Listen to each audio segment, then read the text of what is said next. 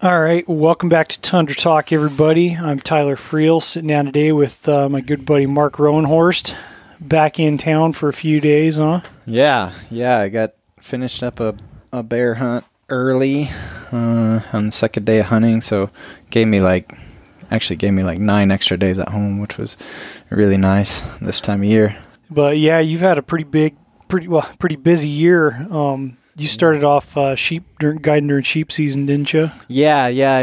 I subbed out one hunt, just guided one sheep hunt for a guy that I hadn't worked for before on the opener. So it was a good hunt. It was a fun hunt, hunting a new area and with some new guys. And it was long. We struggled to find a legal ram. So my client, we didn't end up killing a ram, but we looked over a bunch of sheep and just weren't able to make anything legal. Thinking back to, I think just the second day of the hunt, we looked at one ram in a group of 11 that he wasn't full curl or anything. He wasn't broomed, but he may have been age legal. Mm-hmm. Just never got a good enough look at him to age him. It seems like that's super frustrating when you do get a band of like 8, 9, 10, 11 rams. You're like, there's got to be a legal one in there.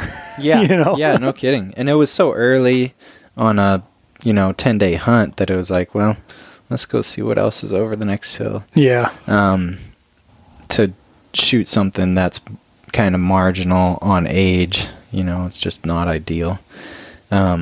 But anyways, ended up when we did try to get close to them and age them up, we spooked them, made a mistake, wind swirled, we spooked them, and they split the country. But we had like 7 days left to hunt at that point and weren't real concerned about it. But turned out we couldn't turn up anything else that was really close after that.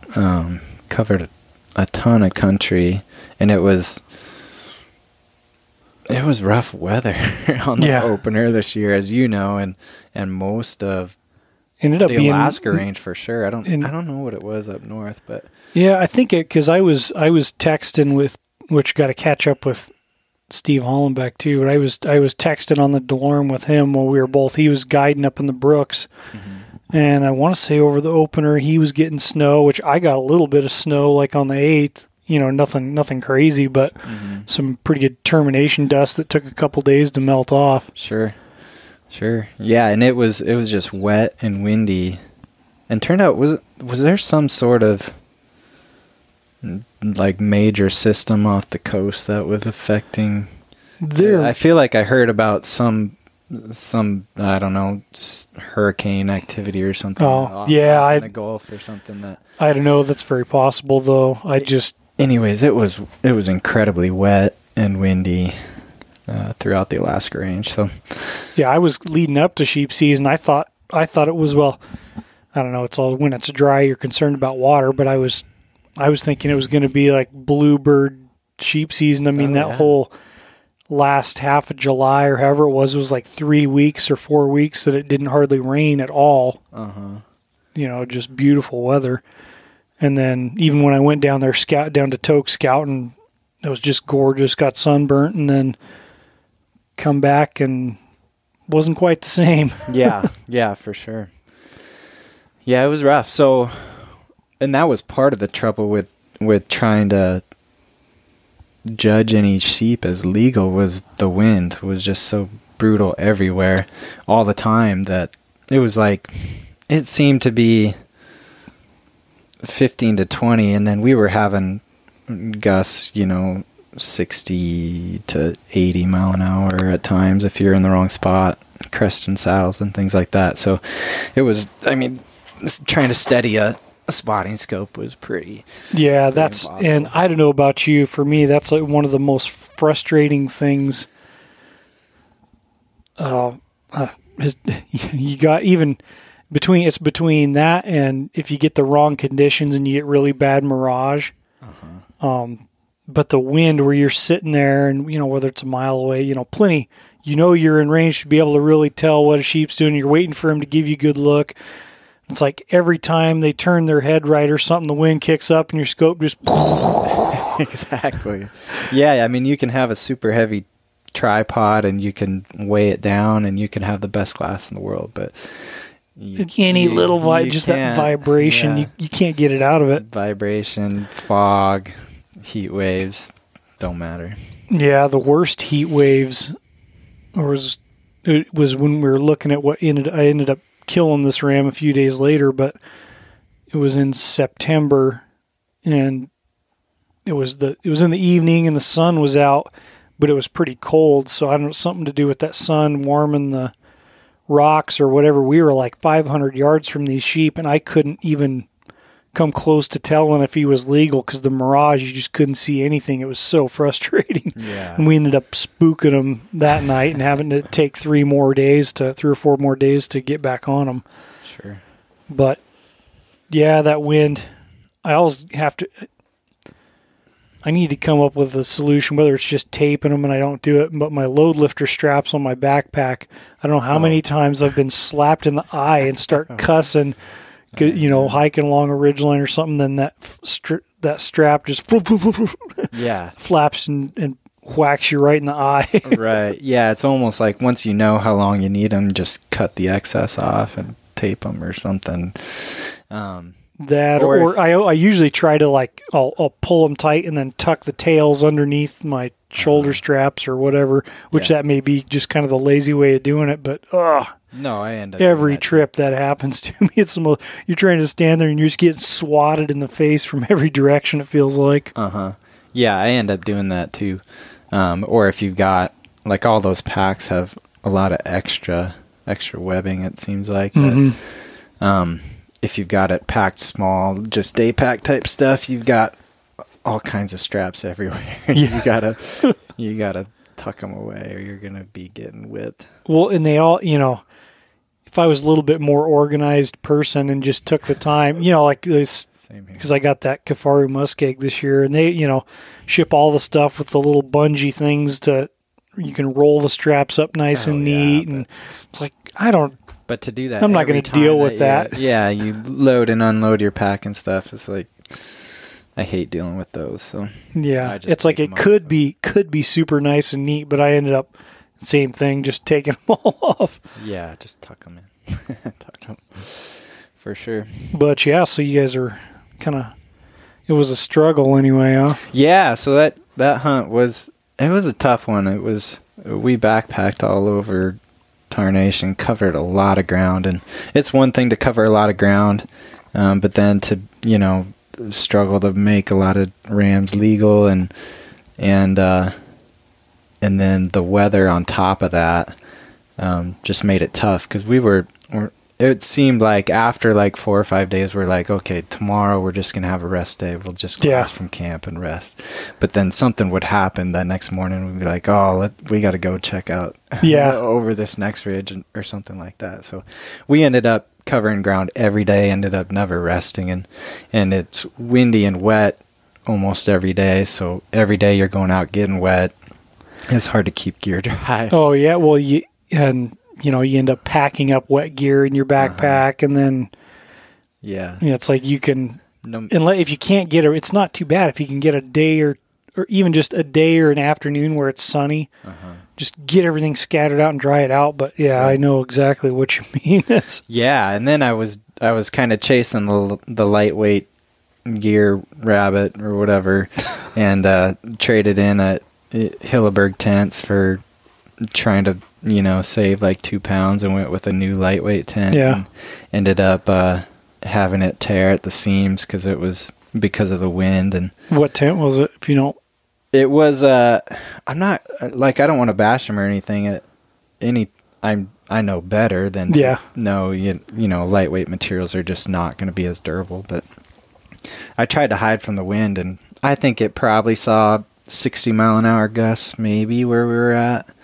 But it's Big Sky International, not real well known in the hunting industry or anything like that. But but kind of an one of their ultralight models. tent. Yeah. And I was really impressed with the pole design. It was actually like a 3-pole design, so it seemed like it would handle snow load really well, be a good like all-season type setup. And the pole design was excellent. It was flawless. It was just that the connection points, the seams weren't burly enough, and probably the material wasn't burly enough. And that's why it's the lightest 2-person, 4-season, 3-pole design tent that I could find. Yeah.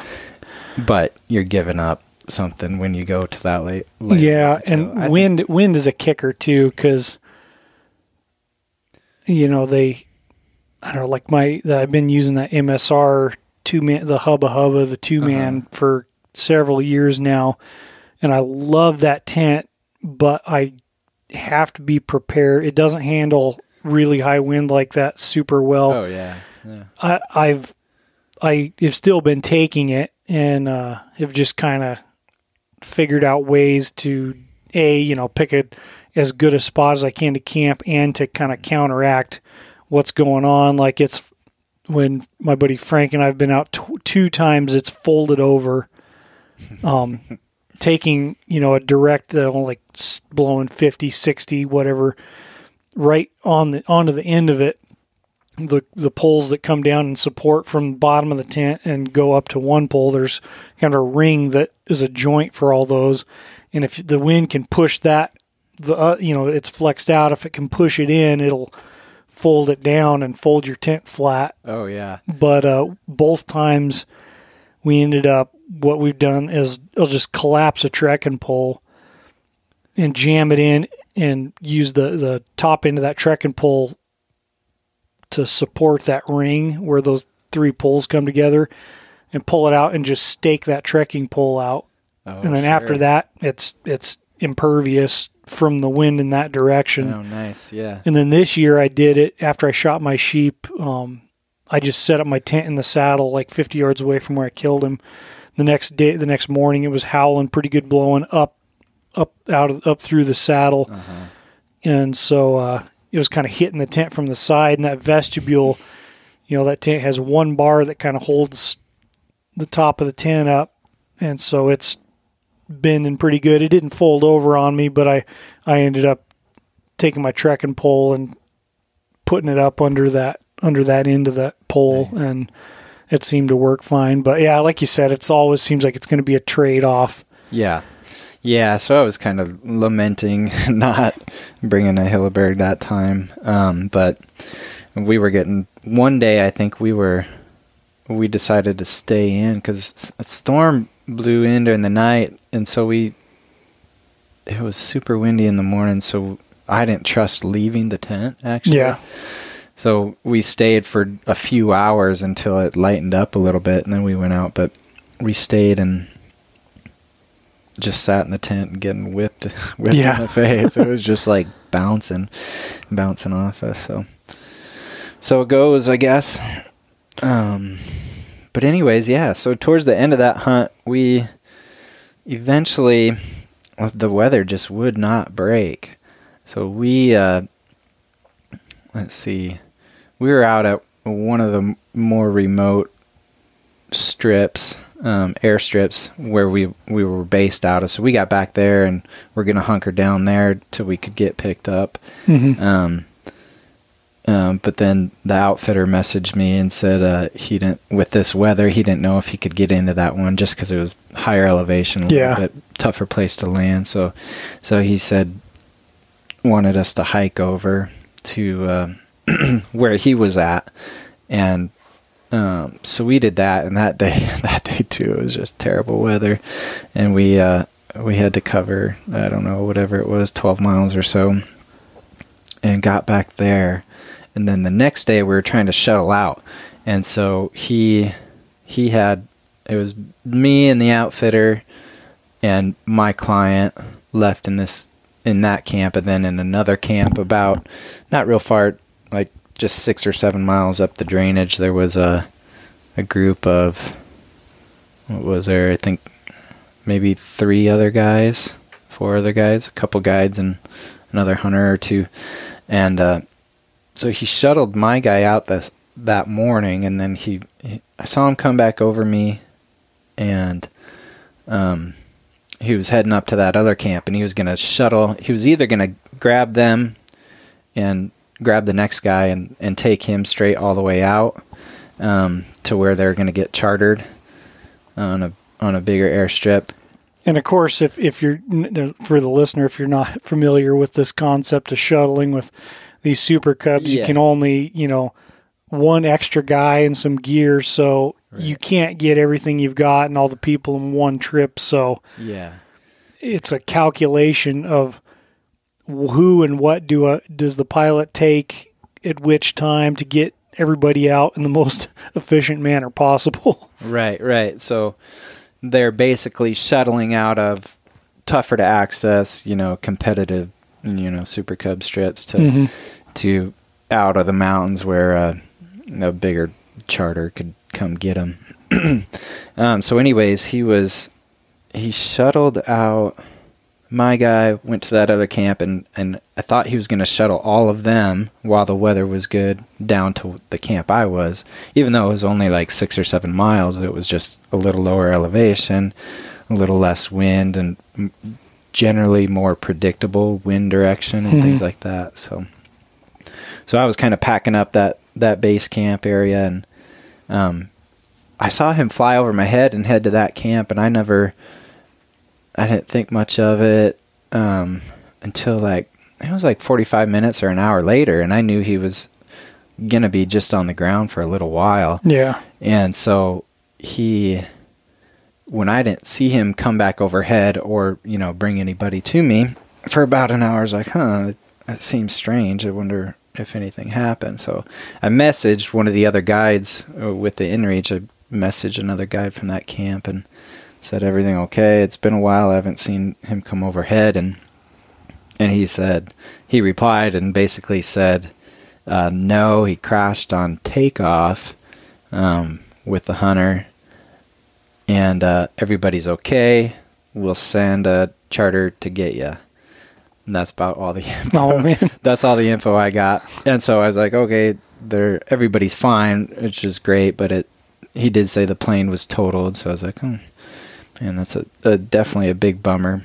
Oh yeah. But since everybody was okay, I didn't really know what to expect, and didn't know if you were going to be sitting there for a few more days. Or... Yeah. So you never know. But he said they're going to send a charter, so I was like, all right, I'll keep packing up this camp, get everything ready to go, and get it packed up by the airstrip so that they can come get it whenever they want. And a couple hours went by, and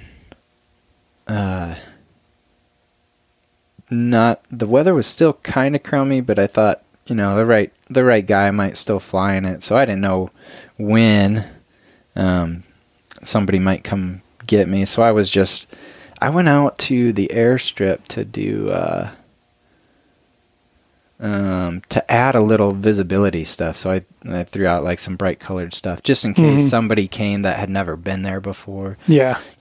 That's kind of like one of the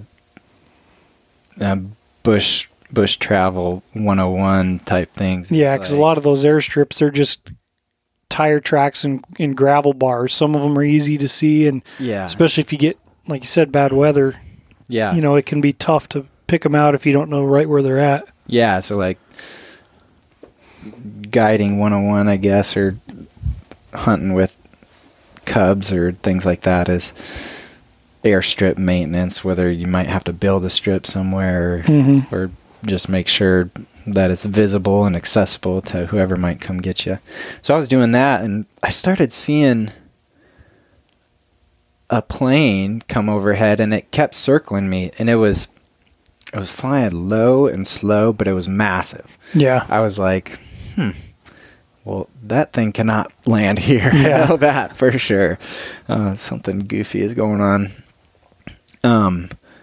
But it kept circling, and then before long I heard a helicopter and eventually saw a helicopter come kind of out of the drainage from the direction. So I thought, I don't know, different things were running through my head. But regardless, I thought, maybe like the EPIRB from the plane went off and because I didn't think they were going to call search and rescue or anything. Everybody was fine. I thought they'd just get chartered out. But anyways, so then I see this helicopter come over and exit the valley, down valley of me, and the plane did the same thing. And then before I knew it, they were both coming back with a line going out from the plane to the helicopter, which I didn't really understand at the time. But looking back, it makes sense. They were fueling, so doing a midair maneuver, fueling up. And then they split off right over my head. I've got video of it on my video camera, but they split off, and the plane kept circling, and the helicopter went down towards that other camp. And then I didn't really, so I figured, they're picking those two guys up, and I didn't expect to get picked up. I was still planning on a charter plane, so I was prepared for that. And then before I knew it, that the helicopter came around, and it's a big old Black Hawk. Yeah, helicopter is like a, what did they say, HC-60 or something? Anyways, but they ended up landing by me. A guy came out. One of the guys came out and talked to me, and you got your client with you too. No, right? He had already gone. He had already flown my client out. So my client was out at some airstrip, out of the mountains. Who knows where? Yeah, by himself, and so this helicopter lands guy comes out and is talking to me, and he says, "You can come or you can stay." And I was kind of like, I don't know what I'm supposed to do. Did the outfitter say? Does he want me to go? Am I supposed to stay? And he's like, you can't take any gear because we've already got those 5 guys and their gear and our 6-man crew, and we don't have room for anything else. And I was like, I don't want to leave my gear here. I need it in Southeast, next week. And he's like, well, you can just grab, super important personal stuff or whatever. And I was like, well, I really don't want to leave this stuff. Can you go talk to him and see what he wants me to do? So he goes back, talks to him, and comes back out, and he says to come in. So I was like, all right. So I ran back to my stash of stuff and grabbed my rifle and hopped on the helicopter. And so, it turned out that it was like it was an Air Force pararescue squad that came and got him. So got a ride in a Black Hawk. That was a new experience. Yeah. A pretty cool, eye-opening experience, and that crew was super cool. But that thing was piled with gear, and I just dove in on top of everything and actually landed on the outfitter. He's like, open the door, dive in. And so I did, and of course his legs were all banged up from the crash, and landed right on him. I don't think he appreciated that.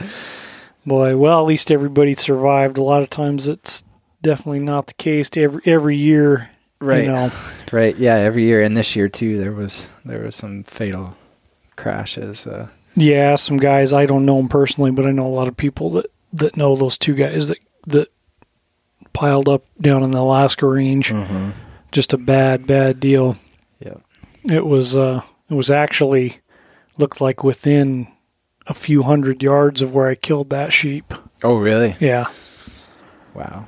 But that's pretty wild. Yeah, it's pretty unfortunate, but I guess you just got to be thankful for the close calls that don't work out like that, because just as often they do and very easily can.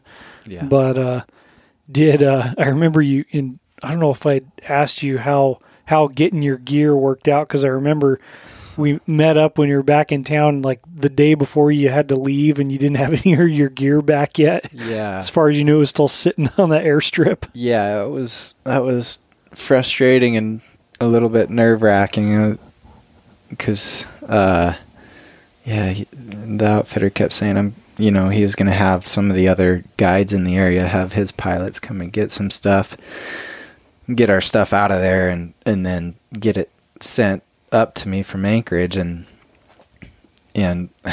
days kept going by and nothing was happening, and I I was getting a little nervous about it and getting ready to replace stuff, or I'd talk to you about borrowing a little bit just to get by and through my first couple goat hunts. And so eventually, what was it? 2 days. Well, no, a day before I was going to leave, then the outfitter said, I got your stuff that was at the main camp out. For some reason, whoever was supposed to go get this, there was a little bit I stashed at the other spike camp before I hiked out. And that stuff never made it out. But the outfitter got my stuff, and he's like, I'll hop on a flight this afternoon and bring it to you. So he just jumped on a flight. I don't know if it was a Raven or Alaska Airlines flight, Fairbanks or Anchorage to Fairbanks, and hand delivered it, which was nice. But it was like, especially considering he just wrecked his plane and probably wasn't feeling too hot. Yeah, exactly. So I mean, everything had to be cleaned, dried out, taken care of, and it turned out that my spotting scope was busted. Swarovski? No. Oh. No.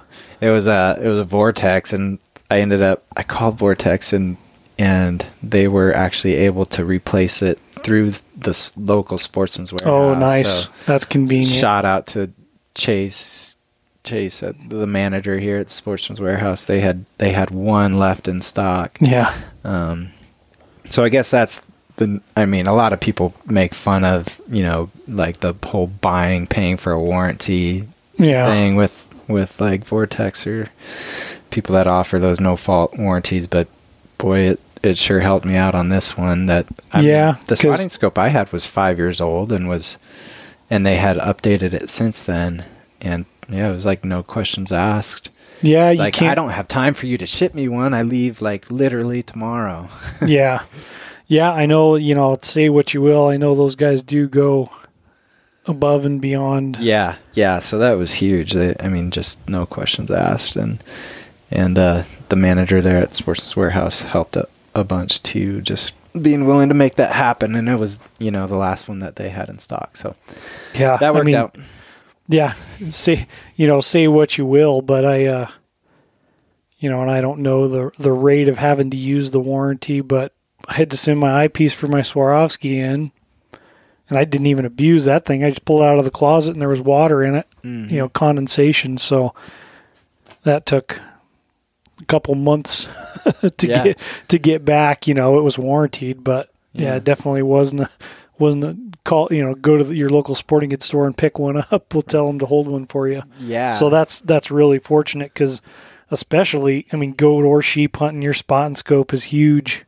You're wasting your time without it. Right, exactly. Yeah, so that was cool. And then it was off to Southeast for goat hunts, and so since then I've had 4 goat hunts and a couple of brown bear hunts. Yeah, you're telling me before somebody be sick of goat hunting. Oh yeah, you had like a record year of goat hunts lined up. Yeah, I booked a lot more goat hunts than bear hunts this year, and usually it's a little more even. But we had a lot of goat hunt inquiries this year and less bear ones, so we ended up just booking what we could, and it was a lot of goats. Yeah. So. Yeah, and from what you told me, it sounds like kind of an interesting deal because those areas are like quota areas. Where you're saying if the weather's bad as it typically is, you don't ever really have to worry about filling the quotas because a local guy can just wait until you get a good stretch of good weather to go goat hunting. Yeah, it's like they'll just go out on the weekend or something, and if it's rainy, they'll wait till the next week. So yeah, but when it's good, they'll hunt, and a lot of goats get killed. And this year was crazy. It was like interior Alaska and Southeast switched weather patterns. I think September, as far as I know, I wasn't here, but from what I heard from my wife and from you and stuff, it was super wet. Oh yeah, and down there it didn't rain for like 5 weeks. It seemed That's like. crazy. Unheard of down there almost. Yeah, it was incredible weather. It was awesome. But a lot of goats died. And so that kind of pinches us with the quotas and stuff, and had us a little bit nervous about some of our late season hunts. Yeah, because you book them, and then that's the trouble with the quota hunts is it's you can, you're taking a chance Right. of it not even being open or getting a chance to hunt. Yeah, so usually like with those clients that we have booked for the late season, we'll say, wait until you come here or even the week before to buy your hunting license and registration tag and everything like that in case things close up and we can't take you, we'd have to postpone till the next year or whatever. And yeah, no, that least makes sense. You won't lose that money your spent on the your license and tag, because it's not like you have to get it ahead of time or be like super timely about getting it, if that makes sense. It's not like a first come first serve, only limited number of there's not a limited number of permits, just a limited number of animals. Right. Yep.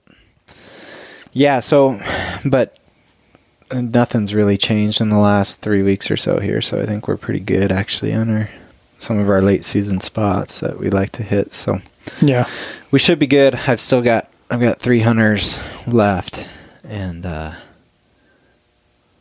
it'll be interesting. I haven't guided a lot of late season hunts, so yeah, I'm kind of excited about it. Late season goat hunting. I'm hoping we'll have some weather that pushes, you get some heavy snow up high, goats down, and it's a little bit different style of hunting and doing some different things to access that country, but then we'll be camping low more often. Yeah. And hopefully not having to climb as high and just going up like on a daily basis. One thing I was curious about from you, have you done much? I'm going to try out like the floorless teepee type setup with a little titanium, wood stove. I'm going to try that type of setup, and I'm pretty new to it. I was curious if you've ever done any of that. Not a lot. Outside of like Arctic ovens or wall tents. Nah, not a heck of a lot. I think they can be fantastic, and my deal with some of the floorless stuff, I think they're probably a little better suited to late season because you got less of a chance of just torrential rains and water seeping up from everywhere. If you get like this time of year or, on a typical September or whatever, where it's getting real cold, you get frozen ground, who cares if it snows or whatever, right. You're not going to flood yourself out. Like that's my main like bugaboo with, and I haven't relied solely on a floorless shelter sheep hunt yet. I know a lot of guys do. A lot of guys like those teepees and stuff like that. I've just had to camp in so many spots that I would have been even this year where I camped for a few days sheep hunting would have been pretty soaked. It's on the ground and I have good drainage, but it's like everywhere that was even remotely flat was like a seep, and you just push the ground and the water like seeps up. So with that little MSR tent, it's got a really good floor.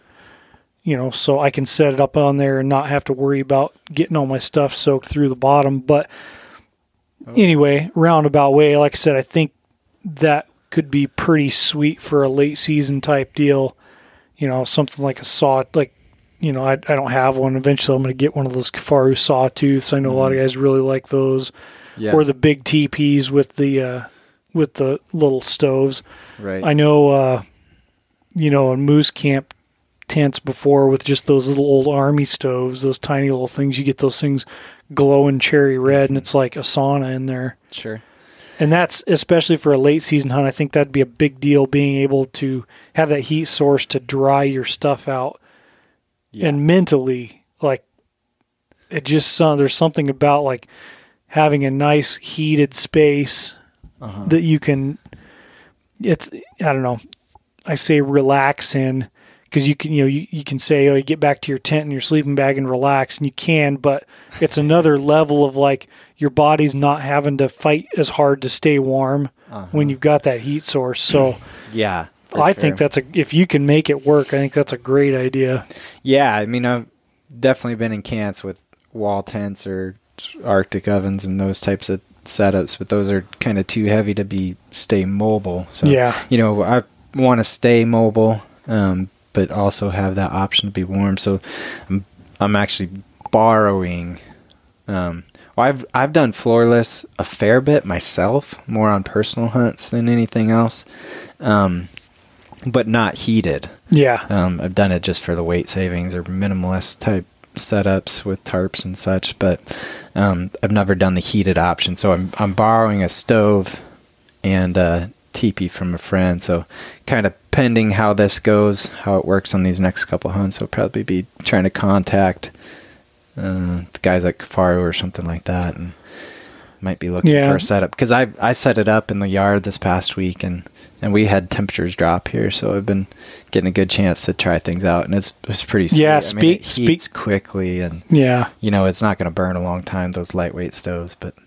And speaking of that, it definitely, winter did hit pretty quick. It was just a few days ago, because we hung our caribou up, and it was actually perfect meat hanging weather. It was like between 32 and 40 degrees most of the time.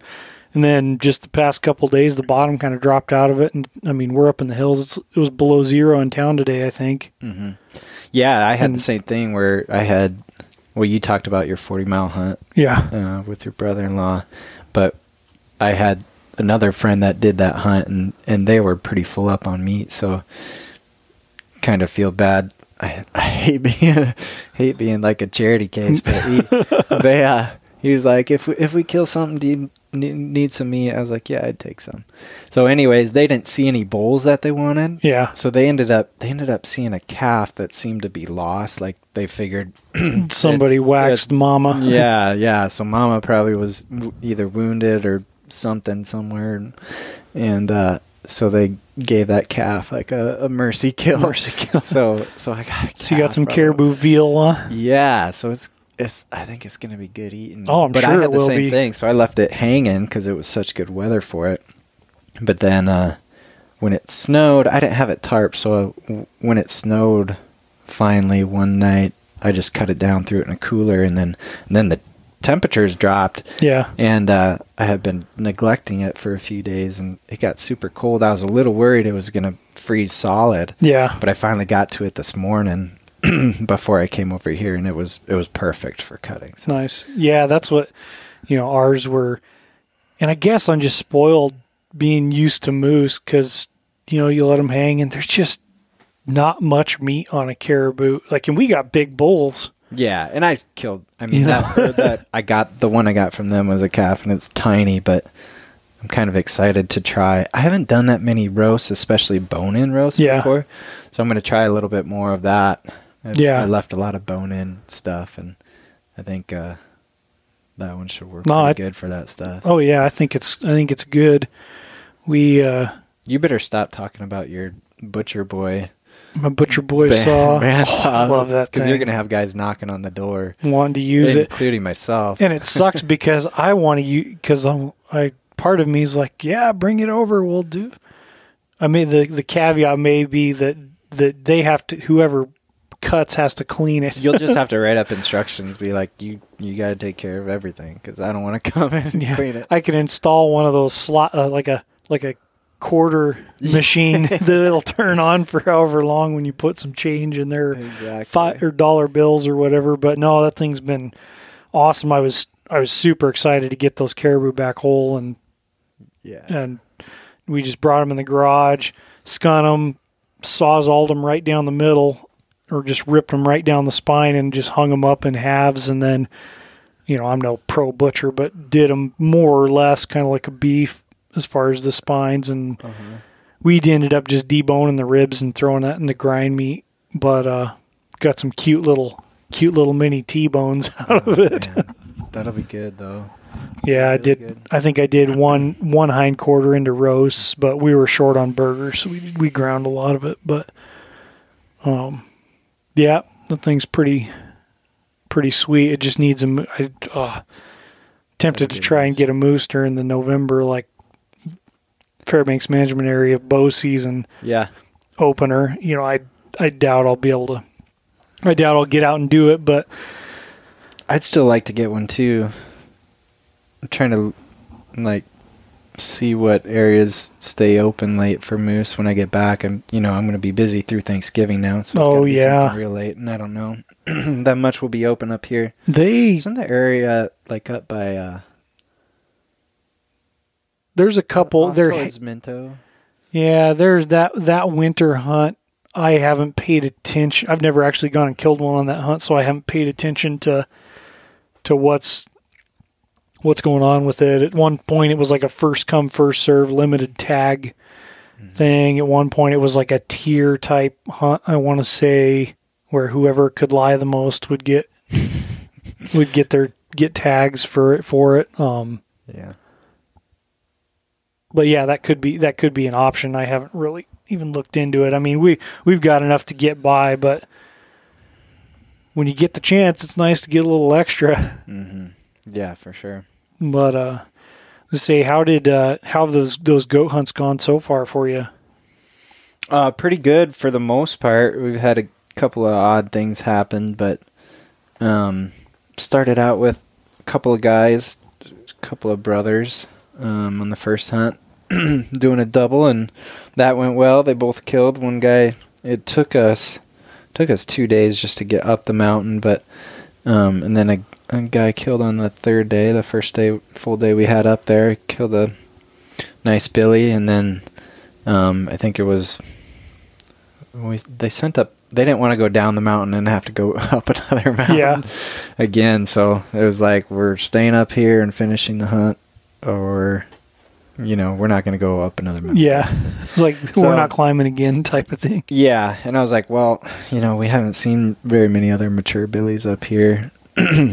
We could easily just go down and go up another mountain, but they were not going to make a climb again. So yeah, we sent up a packer to come get that first billy, and he packed that out. We stayed and hunted, and then I think it was like the 8th day, 8th or 9th day, getting towards the end of the hunt. Finally, there was ended up, it's not ideal, but let him kill a nanny, because we just weren't seeing other billies, and they did not.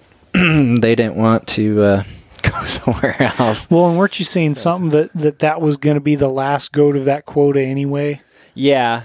So yeah, it is still not ideal, as far as goat, populations and stuff. But it was, it wasn't going to take anything extra out of the quota. Yeah, which is one of the things I do like about that south end of Kodiak hunt is there's no nanny shaming there. Like, oh yeah, like they, if anything, they encourage you to take some, because they're trying to figure out how to kill more of them, because they've never been able to meet their quota. Yeah.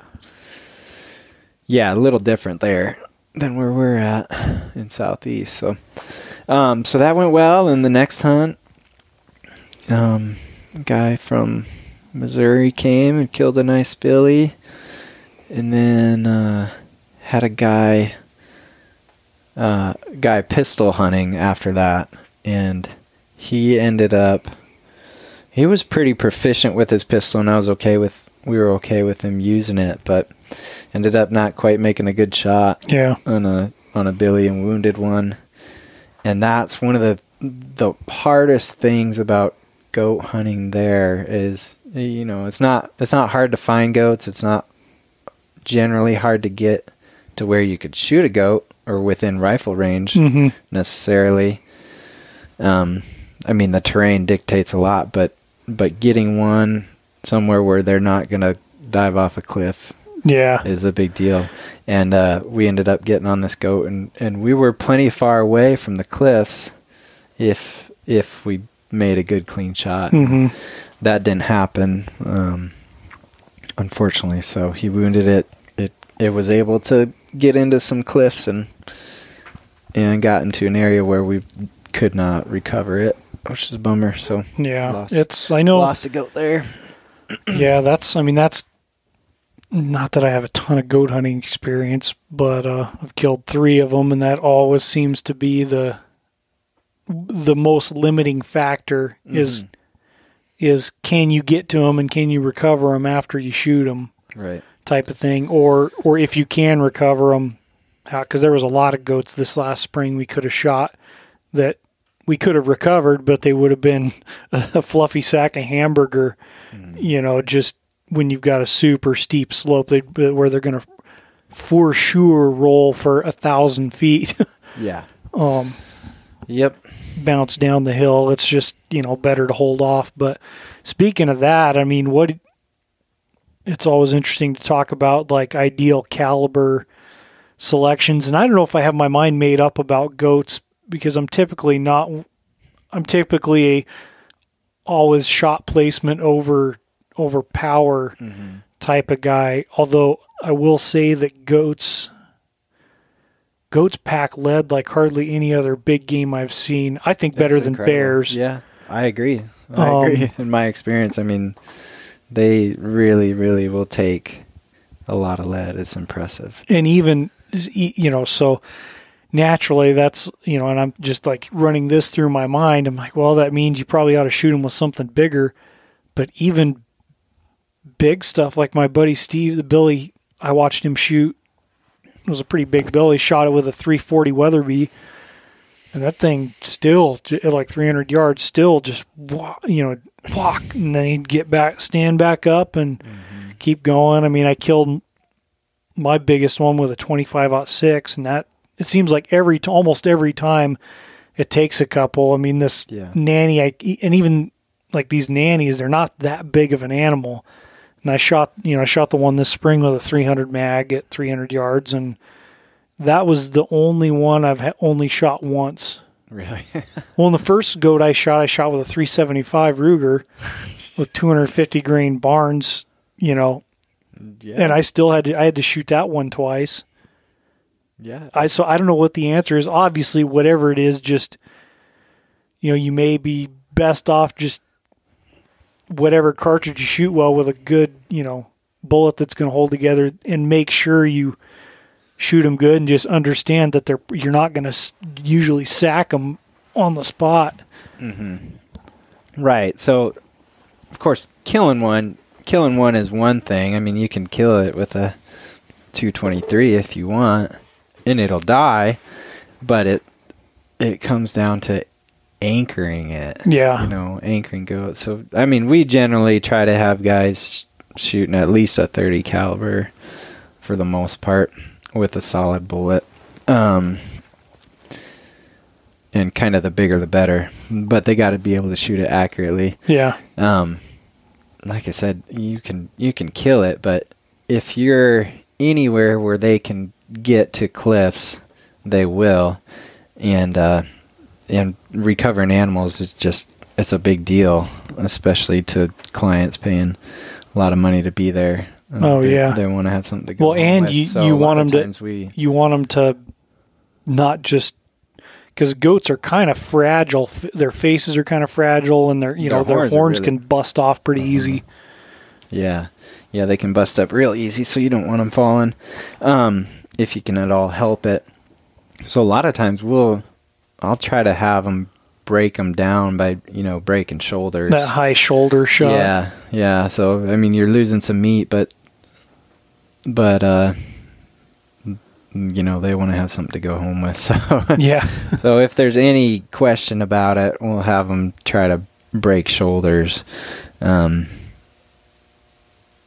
then whatever they got to do to finish them off. It's almost similar to hunting the brown bears. I mean, it's like people always forget in the moment, but we always tell them you're automatically following up shooting. You don't wait for me to tell you.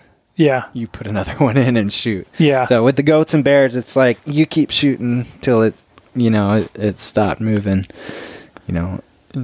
Knock them down and don't let them get up type of mentality. Yeah, I think the one I shot this spring was I did hit that one through the shoulders, or through one. Maybe it was the offside shoulder I hit, because I thought she wasn't going to roll at all. I mean, hit hard and kind of just went down on her face for a few seconds, and then used the last little bit to, with her hind legs, fling herself up and over backwards down. And it was a steep hill, like, magically hung up an alder hanging out over nothing. And, luckily it all worked out, but it could have been a lot worse. I mean, and thankful for that alder. And in the video, it looks like just a nice, gradual hillside they're on, but you don't realize the camera's looking up at like a 45-degree angle. Oh yeah, the video and pictures never tell the tale of goat country, really, or sheep too.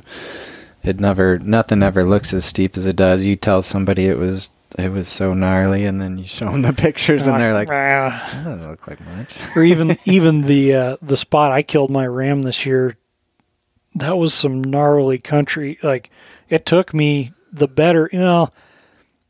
got bogged down for about half a day not wanting to spook these sheep that I had to go through them where they were at to get up this drainage and up on top. So I just took my time really slow, but it took me half a day to climb 2,000 feet or 1,500, whatever. Yeah, like 1,500 feet. Mm-hmm. I mean, it was just, I had to pick my way up hands and, using hands and feet. Like, I'm like, this is stupid. Yeah. But, and that's all. And I knew you're by yourself. Yeah, I was by myself, and I was like, I figured, well, I can get up this, but I'm going to have to find another way down. Yeah. Or I didn't know what I was going to do. That's the tough part. There's a lot of places you can get up, but then the coming back down is trickier. Yeah. I'm just like, well, we'll just cross our fingers, and I ended up finding a way easier way down, kind of the whole, going down into a totally different drainage. But yeah, it was even the pictures. Like, I can show. I don't know if I showed you on that picture because one of my pictures you can see the saddle that I shot up in, and it's up in the stuff that I'm like it's like goat country, like almost the top of the tallest mountain anywhere around there. I couldn't believe it. I was really surprised when I think I messaged you while I was out sheep hunting and kind of just wanted to check in and see how things were going. I was pretty excited to hear what you were seeing and stuff, and it was probably just the 12th or 13th, pretty early. Yeah. And you were already done. But I think you said how high you were. Yeah. I don't know if I saw on the map on the inReach, but I could not believe how high you had to go. It was like 6,400 or 6,500 feet is what I killed him at. It's the highest one I've ever, and that's where I killed him. And I think that the peak on the one side of that saddle is the tallest one anywhere within quite a few miles of there. Yeah. And it's like it's not 7,000. Well, that's like, I mean, you might get in those elevations sheep hunting in, the central Alaska range where the peaks are, 11, 12,000 feet, the tallest peaks. You might be sheep hunting at 6,000 or 7,000 feet, but where you were often though, still where you were at though, like it's the tallest peaks in the area. That just seems rare. Yeah. I mean, well, and it was blowing my mind because I was getting super frustrated the few days before that because I was hunting up that ridge line the other way up towards. I ended up hunted the heads of 3 different drainages, and I'm like, they can't. Where I'm seeing ewes up at like 6,000 feet. I'm like, I'm like, normally when you see ewes and lambs, it's like, all right, well, look higher. The rams are going to be higher, but I'm like, there is nowhere higher to look. What elevation is Brushline there? Oh, what was it? It was about 2,000. It's about what it is everywhere else. There wasn't anything special because normal, most of the rams I've killed have been between 45 and 5,500 feet. Yeah. It seems like that's just the zone that they, maybe like I would consider 6,500 feet like generally the upper limit to where those rams like to be, whether it's the certain type of terrain and vegetation they've got. Mm-hmm. But, I mean, where I ended up, the spot I killed him at was pretty awesome. They had plenty of feed up there. Really? On that south slope of that mountain. The whole north side was just jagged rock and cliffs. Yeah. But that side of the saddle it was steep, but it was kind of a terraced type of deal. Like, I couldn't believe he didn't even roll down the hill. He just ran down and tipped over on a flat spot.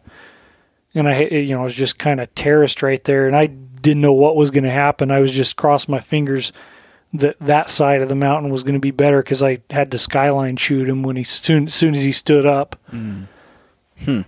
Yeah, so I've never been up in that country, but I always look at it from the north side, so it doesn't look like there'd be vegetation up that high. Yeah. It looks like just like rugged, rocky country. Yeah, and that's what I was thinking when I was, getting on top of that ridge until I got over there and was really able to see. I thought I'd be way above where any sheep would ever hang out. Mm-hmm. Whatever, I knew that they'd travel, but yeah, it really kind of surprised me. Yeah, that's interesting. But yeah, those goats are the same, that nasty country you can find them up in. Mm-hmm. And really where we were hunting them this spring, hindsight, if a guy, there's a lot of times they say goats are, I know a lot of guys that really like bow hunting them because they are fairly predictable. And sometimes that really nasty country can work in your favor. Mm-hmm. The terrain breaks and whatnot if you get one pattern. But I was thinking hindsight after flying in there and flying around and seeing what was going on and then hunting them, it would have taken a little bit of extra effort. You might have been uncomfortable in camp up on top for a night or two, but it was weird because the slopes they'd come out to feed on were all just ridiculously steep. Mm-hmm. But you get on top of that, there was a bench it was up in the snow, but you could see the trail that they just worked this whole 40, 50, 60 goats that were on that mountainside, just work back and forth on that bench and then dive over, they'd bed down up there and then they'd dive over down into the draws to feed. Sure. Huh. Nice. Yeah, I do think goats are definitely killable with the bow. It's just, again, being able to recover them. It's like, you can't plan on breaking shoulders out. Oh yeah, even a perfect shot with a bow, they're still going to have 30 seconds to a minute, mm-hmm. depending on a lot of factors, but they're going to have some time where they can still go full tilt. Yeah, I don't think it'd be terribly difficult to get within range, but you just have to be, all that much more selective of where you're taking the situations where. Yeah, and I've never guided a bow hunter. The outfit I work for he's fairly opposed to bow hunting for that reason. He doesn't want a bunch of goats wounded and run it off. But I'm personally not opposed to it. I'm sure I'll book some in sometime. I think I keep telling myself this, but I think, I don't know, next time I do it, I'll probably just take my bow. Yeah. It'd be, I know sheep hunting, it's going to be stepping out there, and I know the realities of the chances I'm putting myself into it. It ain't good. I know. But there's only one way to do it, and it's not like I really have anything to prove, Yeah. People do it. I still love shooting them with a rifle, but it would be really, really fulfilling, I think, to go actually get one with a bow, and I'm not gonna do it if there's a rifle along. Yeah, I hear you. But anyway, I got a little kid's got a doctor's appointment, so better get rolling. But thanks for stopping by, Mark. Good to catch up with you, and hope you have a good rest of your sure. Good last set of hunts. Yeah. Hopefully this next month goes good, and we'll be able to check in again after that. Yeah. Be hunkering down for the winter after that. So. Yeah, sounds good. And anybody, if you have questions or comments, you can email podcast@tundratalkak.com. And if you can leave a review on iTunes, that'd be awesome. All right. Thanks for listening.